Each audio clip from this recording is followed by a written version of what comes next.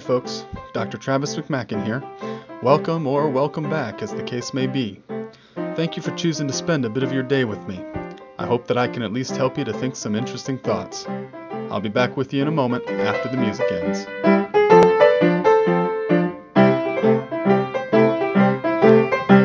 You have to talk to Ronnie about that one. I can't I can't grant you dispensations.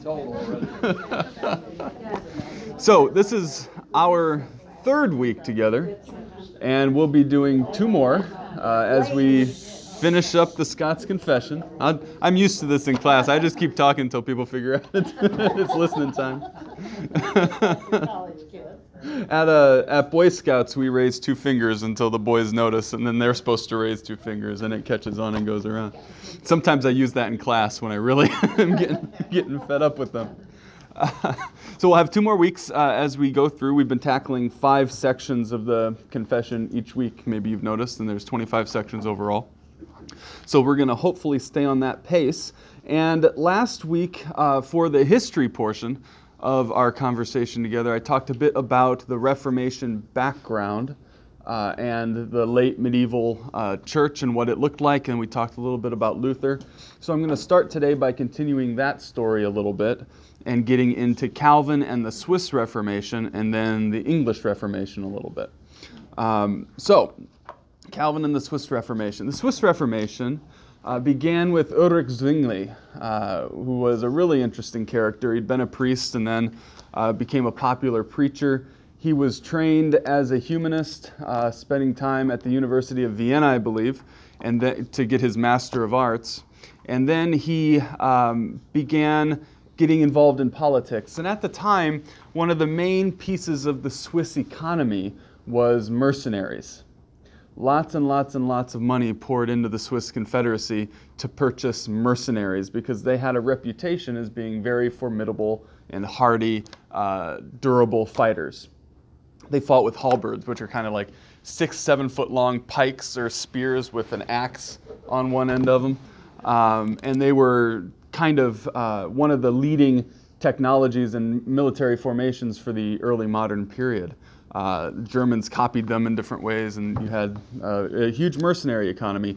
Zwingli went on a few expeditions with some mercenary troops from his region and got a very bad opinion of what life as a mercenary was doing to the young men of Switzerland. And so he became a public intellectual speaking out against the mercenary economy. And so he got to be very well known from that. Some people liked him, and then there's the people who made lots of money off the mercenaries who did not like him. But he came to prominence, and through that he ended up getting a really high-profile preaching job in Zurich, which was the kind of capital city for the Swiss Confederacy. At the biggest church there in Zurich, the Grand Münster, the Great Minster, he was the preacher. And once he got there, he started preaching through the book of Matthew, verse by verse, which was a departure from medieval ways of preaching. If you were in the late medieval context, especially if you were out in the countryside, you might hear 1 or 2 sermons a year. If you were in a city, especially a city with a university, you could conceivably hear a lot more. But it was really hit and miss. And then the kind of sermons that you heard tended to be thematic. So you might hear a sermon on one of the 7 deadly sins, or you might hear a sermon on one of the cardinal virtues. Or around Christmas time, you might hear a sermon about the Nativity. And during Easter, you might hear about one of the stations of the cross, right? But very thematic preaching. But Zwingli, trained as a humanist, said, no, it's about reading the texts. And so he would just preach through as the text went along. And he did that and developed an emphasis much like Erasmus, which I mentioned last time, for being concerned about the moral teachings of the Gospels. So Zwingli was the one who kicked off the Reformation in Switzerland, Zurich, eventually following a Reformation course, throwing out its bishop and those things. And then Zwingli actually died in battle at the Second Battle of Kappel, which was a kind of civil war within the Swiss Confederacy between those Catholic, we'd call them states, they're cantons, between the Catholic ones and the Protestant ones. And Zwingli died in action. And if you want later, I can give you the blow-by-blow. It actually would make a decent Hollywood death scene. But he dies, and then he is succeeded there by Heinrich Bullinger, who continues on the work. And Bullinger was actually really influential in England a bit later on. And when we get to the English Reformation, you'll hear kind of how that went. But by the middle of the century, his sermons were being printed in English and distributed among the clergy. And in fact, in England, a lot of the clergy often would just read them to their congregation. They weren't all that educated themselves to preach. And so Bullinger had a huge influence in early English Protestantism. So he's one thread of the Swiss Reformation that's kind of going toward England and influencing the situation in the UK. John Calvin is another thread of the Swiss Reformation, probably a little more familiar to us than Zwingli or Bullinger as a name. This century, the last 100 years or so, he's had a lot more prominence in the United States than either Zwingli or Bullinger. But at the time, he was kind of the second generation guy, the upstart. He's kind of merging together what Luther had been doing and what Zwingli had been doing. And he's in the city of Geneva, which wasn't all that big or important until he got there, and then it became more important. But he was educated in the arts as well as Zwingli had been, but he also had his terminal degree in law. So he was a trained lawyer before finally his father died, and he was free to do what he wanted with his life. You know how it worked back in the day. His dad was the one who wanted him to be a lawyer. When his father died, he decided to dedicate himself to humanist study, and he needed to leave France because France at that moment was not very friendly to people interested in reform.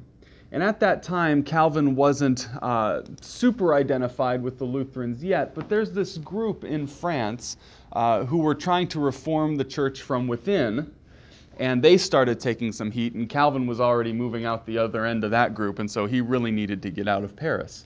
So he leaves, and he's trying to go to Basel, which is where he wants to set up shop, find himself an ivory tower somewhere, and just stay there doing his research and writing.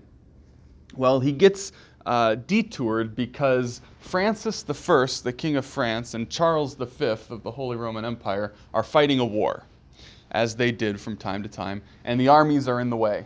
So he has to go around the armies and ends up detouring through the city of Geneva, which was just this little city, a little backwater city, and he's staying the night there. Well, there's this guy there named William Farel. And Farel was preaching at the time, and Geneva had just recently kicked out its bishop and said that they were going to be a Protestant city. Now, Calvin was traveling under a pseudonym. He wasn't using his real name because a few months previously he had published the first edition of his Institutes of the Christian Religion, which was a bestseller. And he wanted to keep a low profile traveling around all these Catholic armies for the obvious reasons. So he's there in Geneva under an assumed name, settling in for the night when he hears a banging on the door. And they go down, and it's Farel. Somebody tipped him off that the guy who wrote the Institutes of the Christian Religion was in town.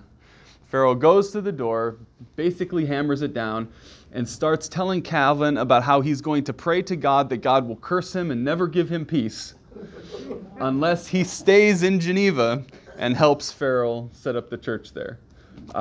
Calvin, not the most physically robust individual, very sensitive, conscious. He feels very convicted by this and decided to stay. Fast forward 3 years, and he and Farel are getting kicked out of Geneva.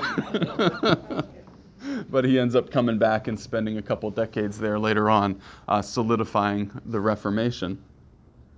So, he wrote extensive commentaries on Scripture, Calvin did. 22 volumes when they're published in English.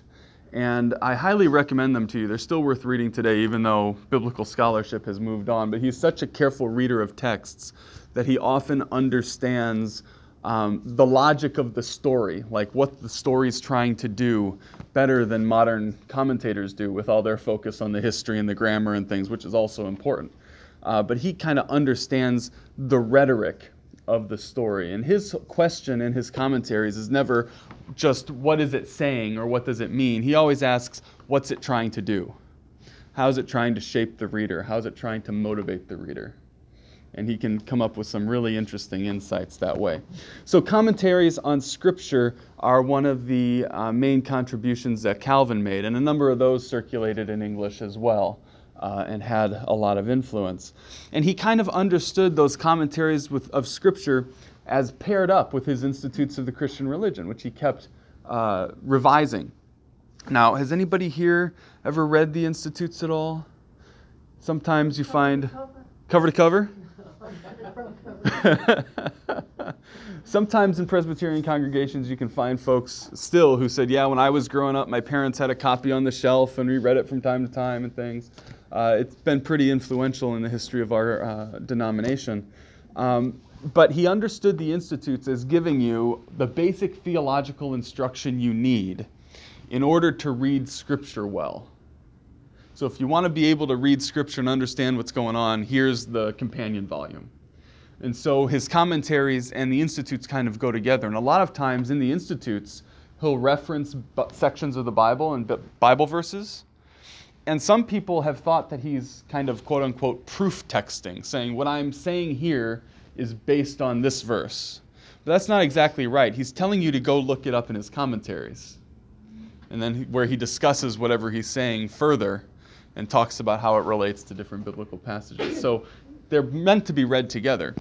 And that's a really interesting aspect, I think, of the work that Calvin produced, is how he's understanding theological education and Scripture reading and how you have to bring these things together.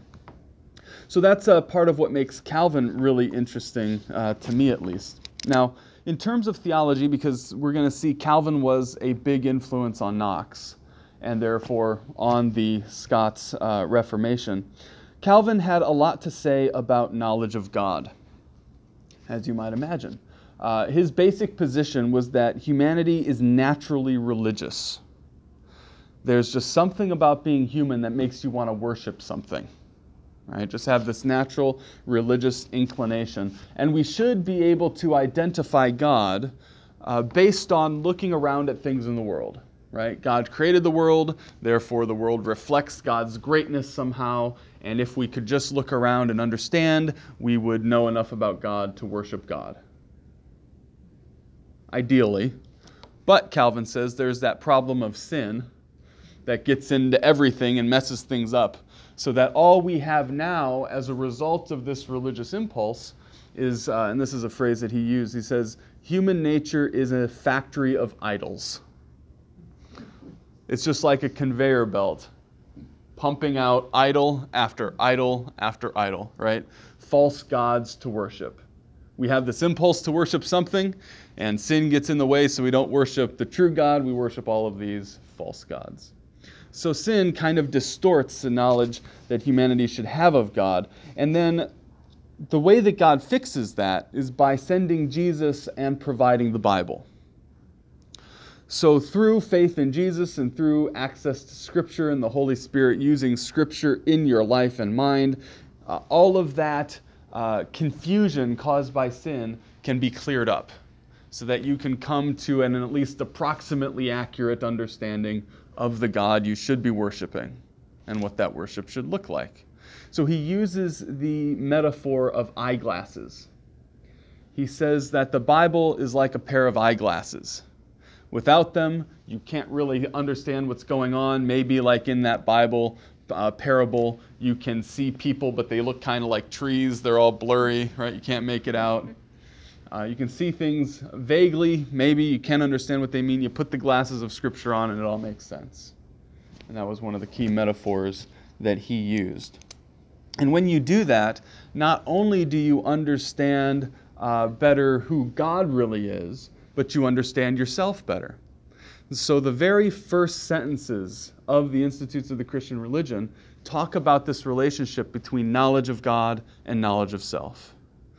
And I'm paraphrasing pretty closely, but he says, of all the wisdom that we possess, true and sound wisdom, the trickiest bit, but the most important bit, is knowledge of God and knowledge of self. And how they go together, it's really hard to explain, Calvin says, but they do. So better knowledge of God means better knowledge of yourself. You can't know yourself without proper knowledge of God, and these things are all entwined And it's through Scripture that you get a clear vision of it all. So, Calvin believes that the Bible is the only authority for Christian belief and practice, but he believes this in a little bit different way than Luther did, especially when it comes to the question of tradition. So, things that Christians have thought for and done for a long time, right? That's tradition. And for Luther, as long as a tradition did not contradict something in Scripture, it was fine. You could do it. You shouldn't make people do it, but you can. Now, Calvin takes the different approach that says, if you can't point to something in Scripture that says this is what you should think or this is what you should do, you shouldn't. So they're kind of mirror images of the same sort of point, but Calvin's being a lot stricter. He's using it as a lot more of a critical principle. So Luther and Lutheranism were able to retain a lot of traditions and symbols and practices that the Reformed did not. Okay? And this is the same logic that then gets picked up in England and becomes Puritanism. And I'll try to say something more about that as we keep going through the English Reformation and Knox. But it really comes from this point. It's not only stuff that doesn't contradict Scripture. You should only be worshiping God and believing things that you can specifically justify out of something in Scripture. So, should you have an organ in church for music? There's none in the Bible. Nope, none in the Bible. Singing, sure. They're singing. Maybe even some cymbals here and there, right? Maybe a lyre or a flute. Yeah, lyres and flutes. Lyre with a Y, not with an I. Well, the other ones are always They're always there. Right? So you can do that, but you can't have organs because that's not in the Bible. Right? So, and then also you should not sing songs that are not in the Bible. So what did our ancestors in the faith do? They sang the Psalter. They sang the Psalms. And Calvin was actually one of the people who spearheaded that in terms of getting the Psalms put together in a lyric way that would be singable, right? And translated in a lyric way. And Calvin also innovated in congregational singing. He's the one who had women start singing. So lots of innovation and things there, but he's like, in the Bible, the women are singing. They should be singing, but no organs, right? And only the songs that are in the Bible. So that's kind of how that principle plays out. So we'll probably touch back in on that at some point.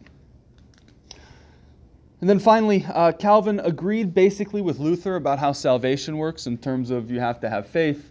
The Holy Spirit creates faith in you, so it's not something that you're doing for yourself. It's something that God's doing for you.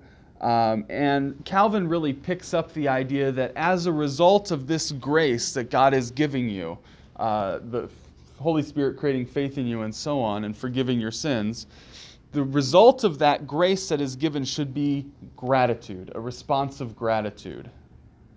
So the proper human response to grace given and received is to be grateful, right? And that gratefulness should take shape in how you live. Gratefulness should take shape in how you live. So in the Reformed tradition, our tradition, there's always been a great emphasis on ethics and living moral lives. And sometimes that can be taken to an extreme, as with what is called the practical syllogism. The practical syllogism says if you want to be sure that you're saved, look and see if you are successful. What are you saying? The practical what? Syllogism, like a logical syllogism. Yep. It's basically just a sequence of reasoning and logic. So what would be a good example? You have a major premise and a minor premise and a conclusion. So something like all dogs have 4 legs. Spot is a dog, therefore Spot has 4 legs.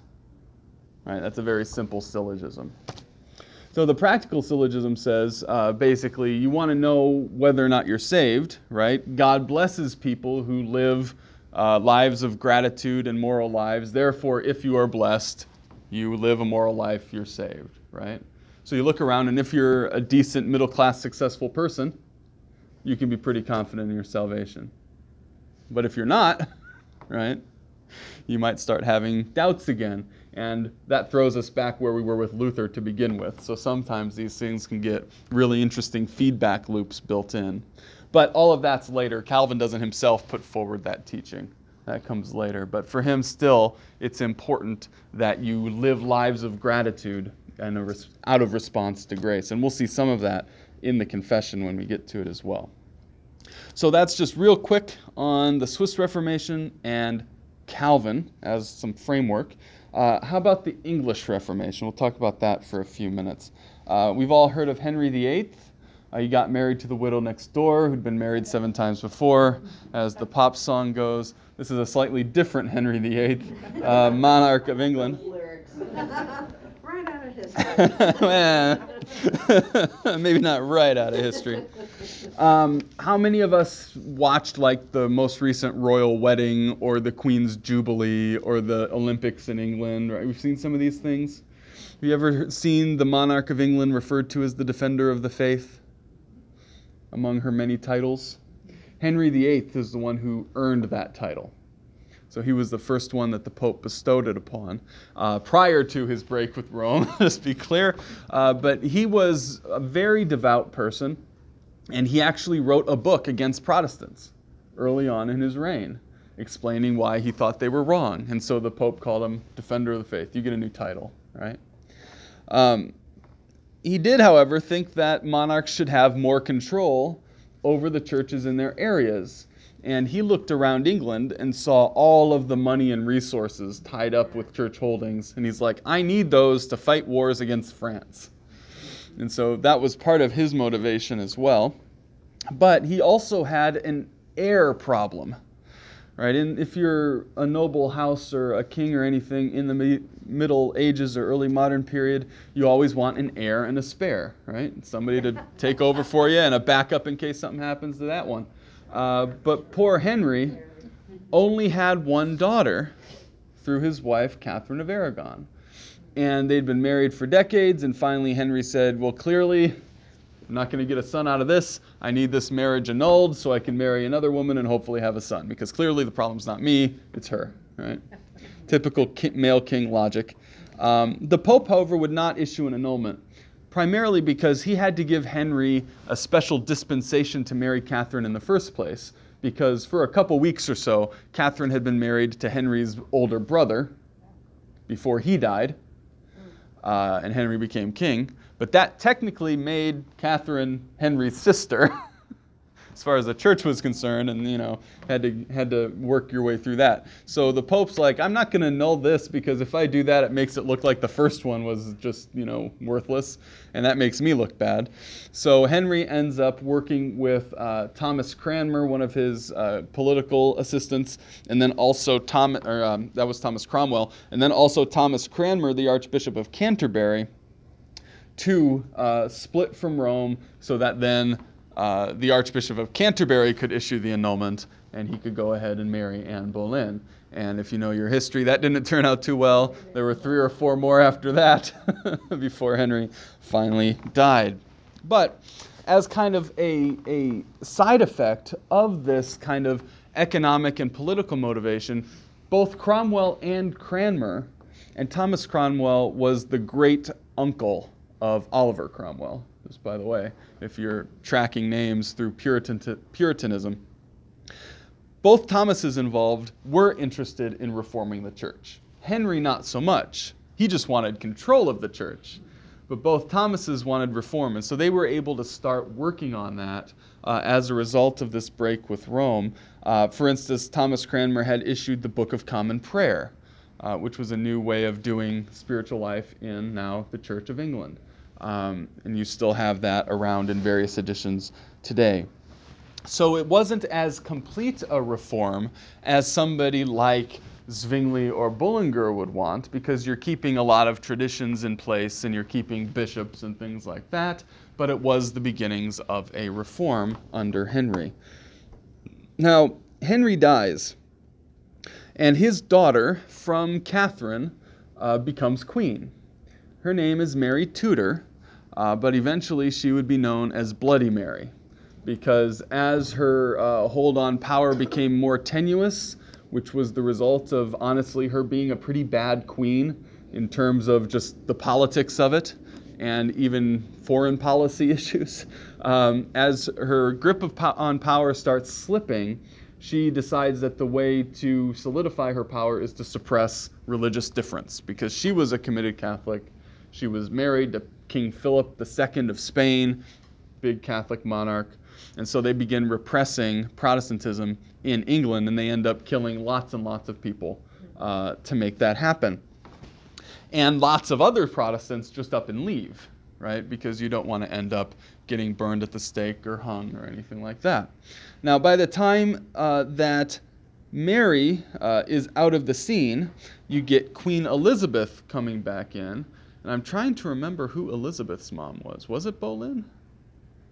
I am totally blanking of whether it was her or the next woman that Henry married. I think it was the next one, maybe. Anyway, you also had this period of Edward, King Edward, Henry's only son by like his third or fourth wife, was a boy at the time that his father died. And so there was a protectorate in place, and more Reformation happened then. And there's actually a letter or two that we have from Calvin to the Lord Protector in that period, and they were circulating Bullinger stuff in that period. And then Mary comes in and rolls back that. Then you get Elizabeth, who tries to create a via media, which is a middle way between the really strict Protestants and then the really strict Catholics, right? It's like, let's find somewhere in the middle. And so it's also called an Elizabethan settlement. So she was Protestant, but she wanted to put together a church for the country that was going to keep a number of the traditions that people on the Catholic side were very much committed to, but also make a number of the changes that people on the Protestant side were committed to. So hopefully most folks would at least be able to get along, and we wouldn't have to kill a bunch of people anymore. Elizabeth did end up killing a bunch of people, but not for explicitly religious reasons. I mean, you can't help it if you're a king or a queen. In this time period, there are people who need to be put to death for the stability of your reign. But Elizabeth was always very careful to execute people for treason, not for religious reasons. Officially, right? So that's a big propaganda difference, if you think about it, for how you're able to represent yourself. So that brought some stability back to England. Now, a lot of those Protestants who left during Bloody Mary's reign ended up going to Geneva and hanging out there, so that there was a church in Geneva of English people in exile, a few hundred of them. And John Knox was actually one of them and one of the co-pastors of that congregation in Geneva. And this is while Calvin's still at Geneva, so they're all there learning things from Calvin. And remember that really strict way of reading what you should and shouldn't believe and do in church? Has to be straight out of the Bible. They all pick that up, right? They get taught it in Geneva.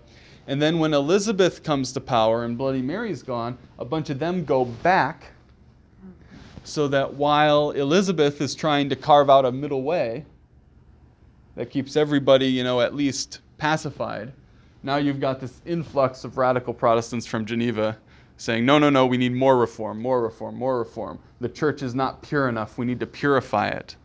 And that's where Puritan comes from, because you should only have those things that are pure, right, in your forms of worship and so on.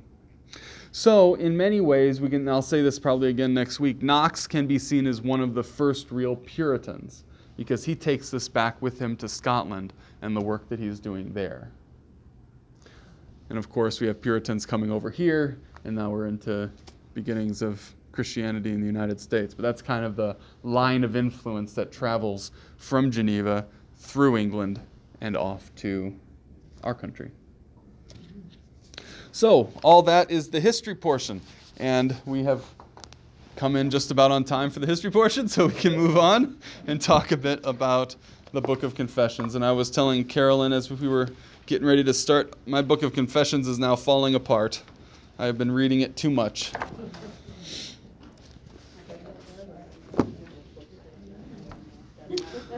Chapter 11, the Ascension. This is actually a fairly distinguishing feature of Scottish theology, is the emphasis that they put on what's called the session of Christ. So, of course, we all have a session in our church, right? It's all the elders. And the session's job is to supervise the operations and spiritual life of the church. But what the Scots Confession is talking about here in terms of the session of Christ is when Christ ascends and goes back up to heaven and then sits at God's right hand and functions as a mediator between Christians and God, and is ruling the world and all of these kinds of things.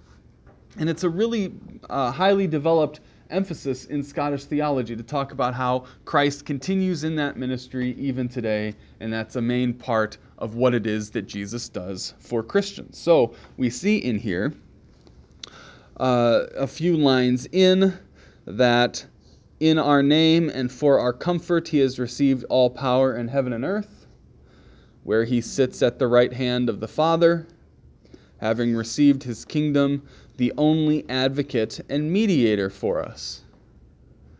So this idea that Jesus is this government official, right? The right hand of the king, so to speak, who's always concerned for your welfare. And the only person that you need to worry about in terms of governing over your life, right? And so you go into the next line, which glory, honor, and prerogative he alone amongst the brethren shall possess, till all his enemies are made his footstool.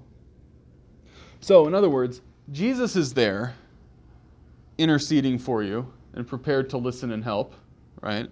Therefore, you don't need to be concerned with anybody else, right, that you might want to ask for help or to have listened to you. So this is a way of saying no interceding to saints, right? Or Mary. None of these people are going to help you. It's Jesus who is going to help you. Why pray to second-rate folks when you can pray to the person who's really got the power, right? And that's actually straight out of Calvin's Institutes, the argument he makes about prayer to saints. Like, why would you bother with them when you can go straight to the source, right? But this is the idea of the session. Christ at the right hand of the Father, governing all, interceding for Christians, right there where it counts. As we keep going on, we hear about the last judgment when Christ is going to return.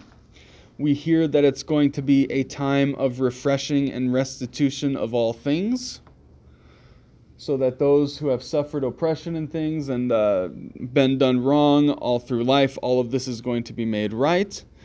There's going to be blessed immortality given as the inheritance to those who love and serve God.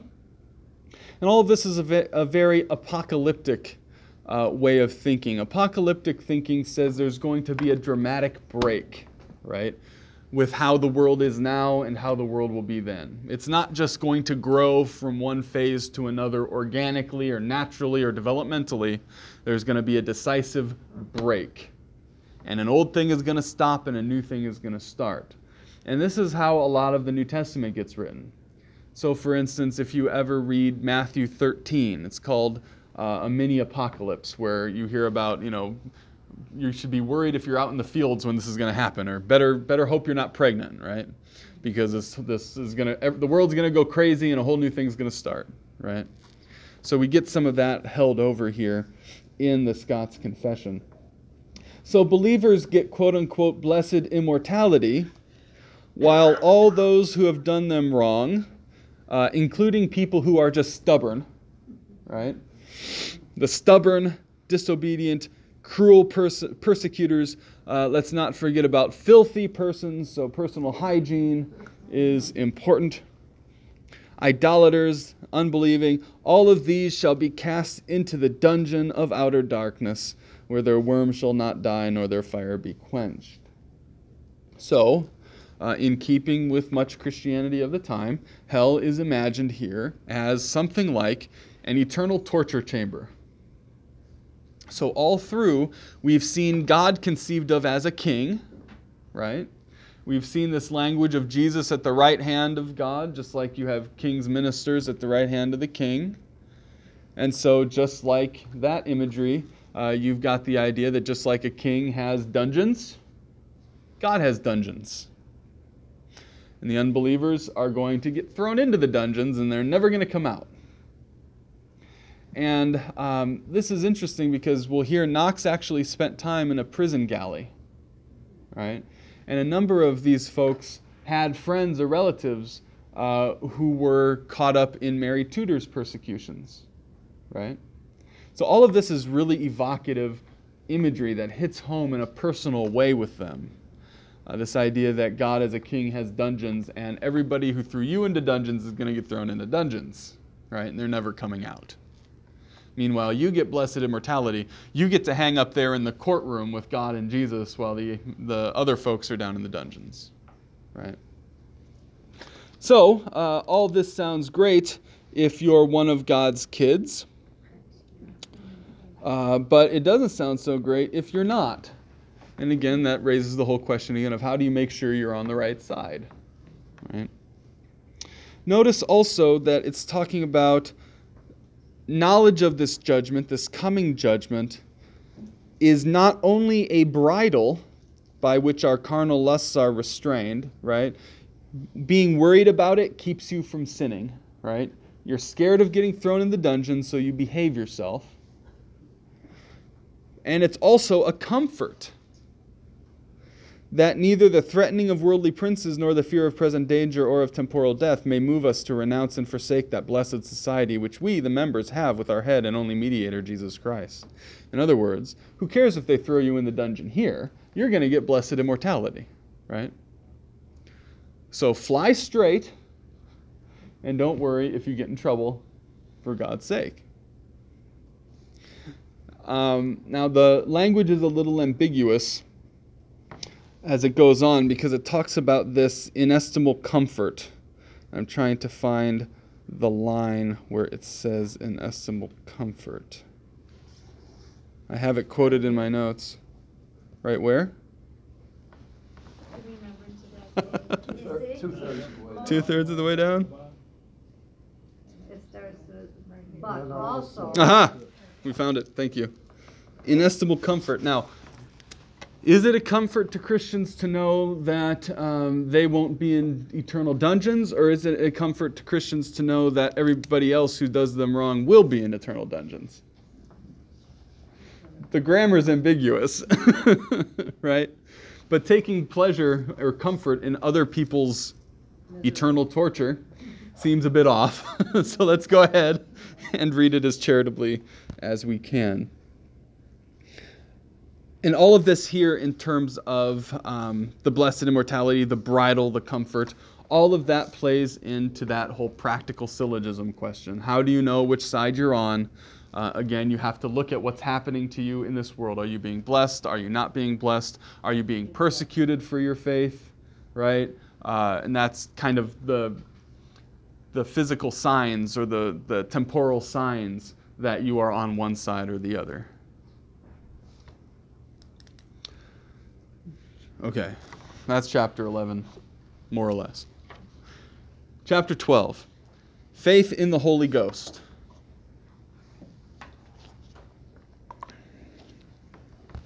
The main point here, and this is something that Calvin really emphasizes, is that faith comes from the Holy Spirit and not from any human abilities. So you see it says does not proceed from flesh and blood, that is to say, from natural powers within us, but from the inspiration of the Holy Ghost, whom we confess to be God. So faith and the assurance of faith that you are in fact on the right side, that's something that only God can give you, and God does in the mode of the Holy Spirit. Provide that to you. And we see as we move through here metaphors of death and blindness. So if we go to the top of the next page, it says, "For by nature we are so dead, blind, and perverse that we have to be hit over the head with the 2x4 of the Holy Spirit." Right? Paraphrasing. But dead and blind, right? It's how many of us have seen the movie The Princess Bride? It's a very funny movie, and there's a line in there about being dead is different from being mostly dead, right? It's not just a kind of sickness that they're talking about here with sin. It's full-on incapacity, right? People who are dead can't do anything. People who are blind can't see at all, right? So there's not a little bit there that you can do your best with and then move forward. As in the medieval theology we talked about last week, facere quod in se est, right? Do what is within you. Do your best. There's nothing there to do. There's no best to build on, right? Dead and blind. Notice also it says by nature. I flagged this when we were talking about chapter 3, the way the Scots Confession uses nature. It can be a little ambiguous. It does not mean the way that God created. It's nature after sin happens, right? So it's not saying that God creates human beings to be dead, blind, and perverse. It's saying that because human beings sinned, we're dead, blind, and perverse, right? It's just important to keep that in mind so we don't think that when it's saying natural, that's meant to be the original condition, right? Right out of the box, right out of the packaging. Dead, blind, and perverse. So because of the death, the blindness, and the perversity, the Holy Spirit has to get involved. God himself has to get involved to create faith. And the Scots Confession here ties this back in to the doctrine of the Trinity. Now remember at the beginning I said they're just kind of going through the paces of the doctrine of the Trinity, right? Hitting all the official notes so that they're not going to get into any arguments about the doctrine of the Trinity. Well, they're kind of back to it here, but now they're making use of the doctrine of the Trinity to do other theological work. And what they end up doing here is explaining why we have a doctrine of the Trinity to begin with. So notice here, and so as we confess that God the Father created us when we were not, and his Son our Lord Jesus redeemed us when we were enemies to him, so also do we confess that the Holy Ghost does sanctify and regenerate us without respect to anything we do before or after regeneration. The Father creates, the Son redeems, the Spirit sanctifies and regenerates. All of this is stuff only God can do, and so Father, Son, and Holy Spirit must all be God. Right? This is exactly the logic that Basil the Great of Caesarea in the end of the 4th century used to argue that the Holy Spirit is as much God as the Father and the Son. So the Scots Confession bringing that logic in here to explain to us how regeneration works. So just like God the Father creates, just like God the Son redeems, God the Holy Spirit regenerates. It's this combined work of the Trinity there. And that's necessary because by ourselves we are not capable of thinking one good thought. Now, I flagged this because in this, just like we need to be clear on what they mean by nature as we're going through, what they mean by the word good changes depending on how they're using it.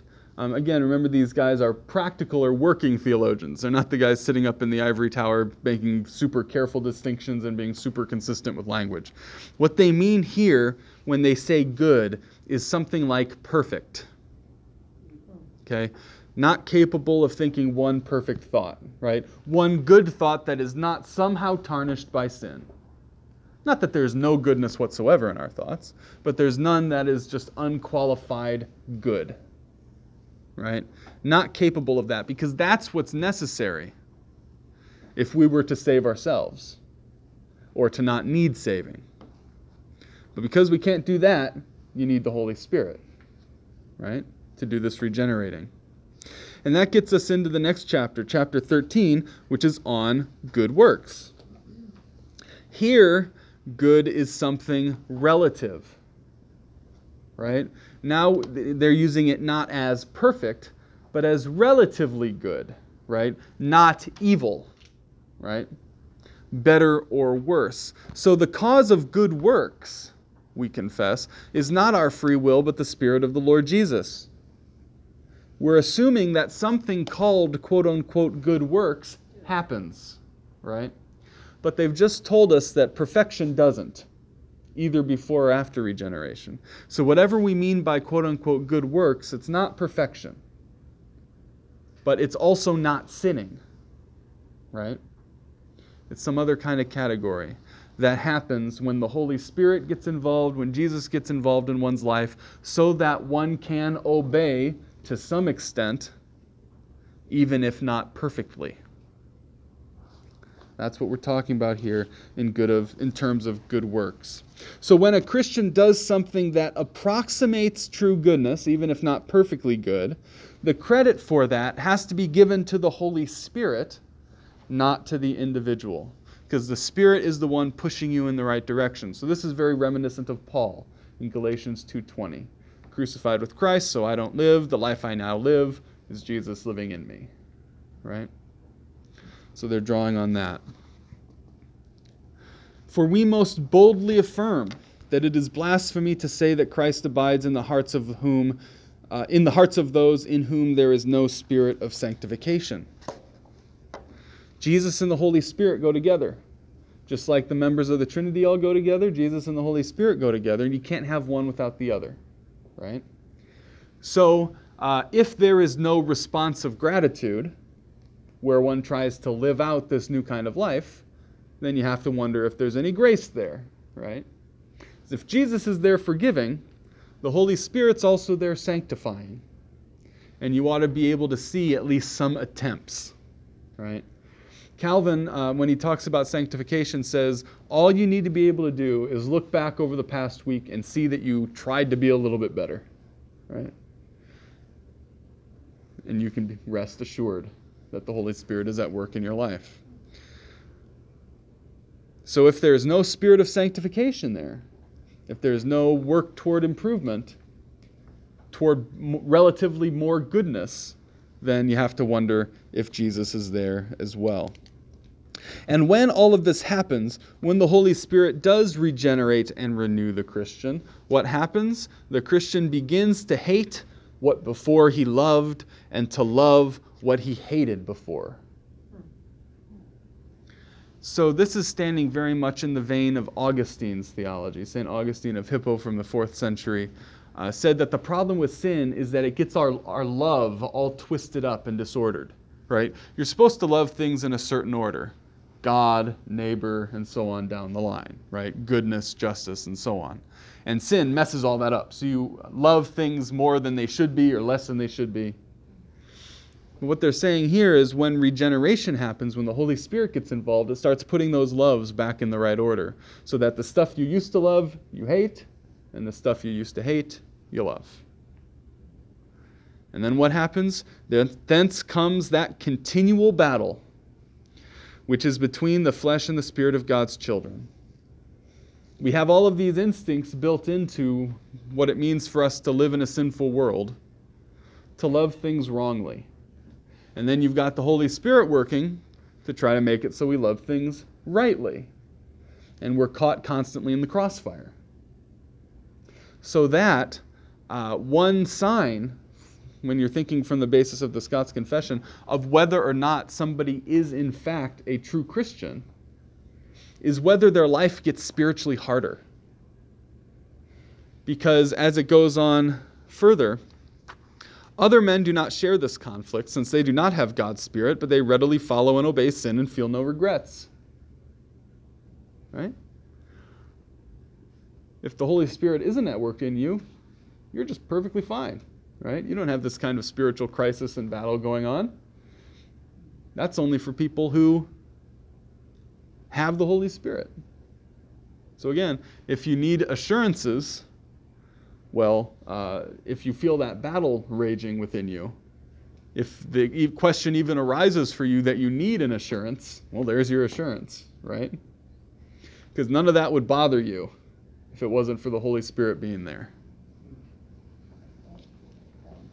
But it also means that the Christian life is one of conflict within oneself, right?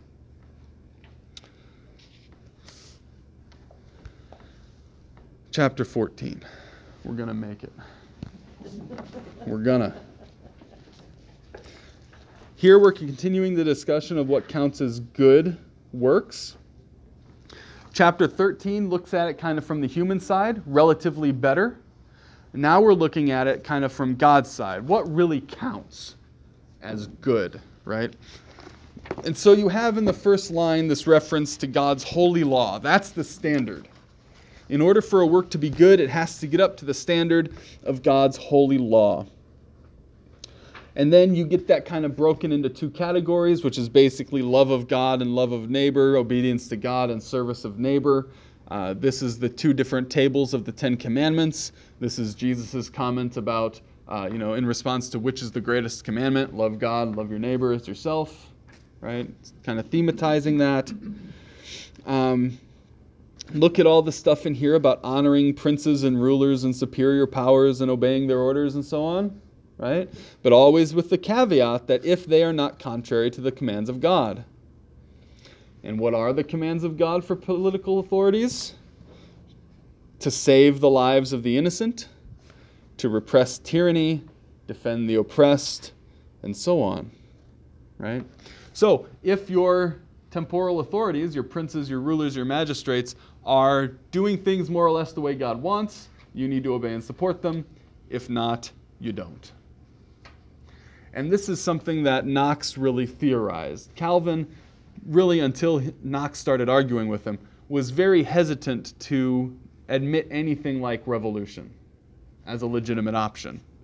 But Knox is like, well, you're not actually revolting against an authorized, a true authority if that authority isn't doing their job, right? That's kind of how he thought through it. And so this all in our own country was an important intellectual and theological groundwork for how we came to exist, right? Taxation without representation was felt to be tyranny, right? So that authority is illegitimate, and it's now a possibility for a Christian to disobey and overthrow that authority. Maybe even a duty for a Christian to do that, right?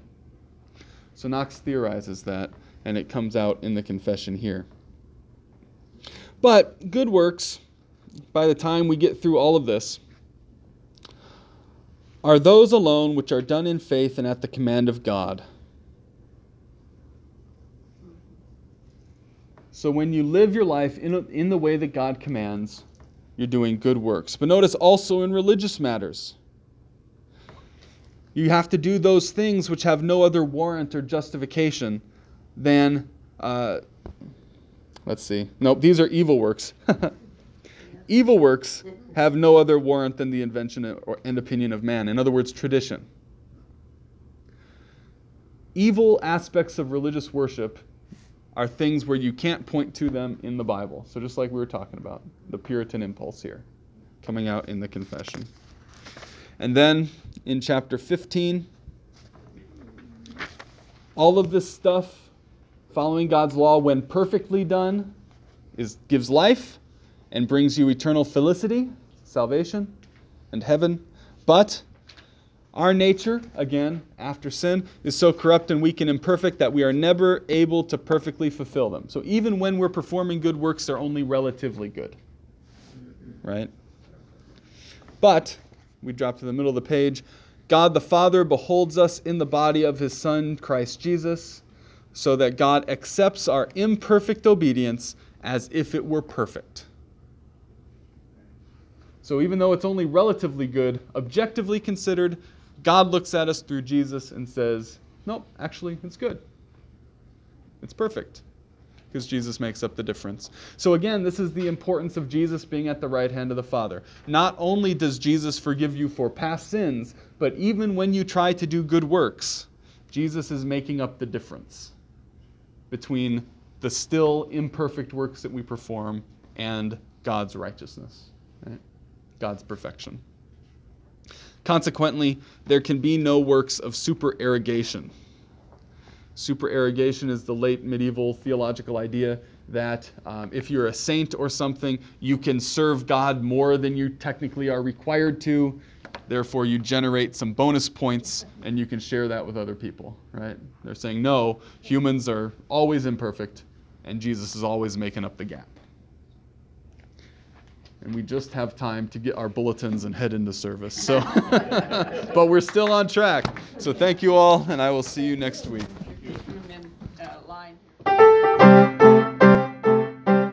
You've been listening to the McCracken Cast. I am, and hopefully will remain, Dr. Travis McMacken. I do all the production work myself, in case you couldn't tell, but the music is by my son Connor. Until next time, think interesting thoughts.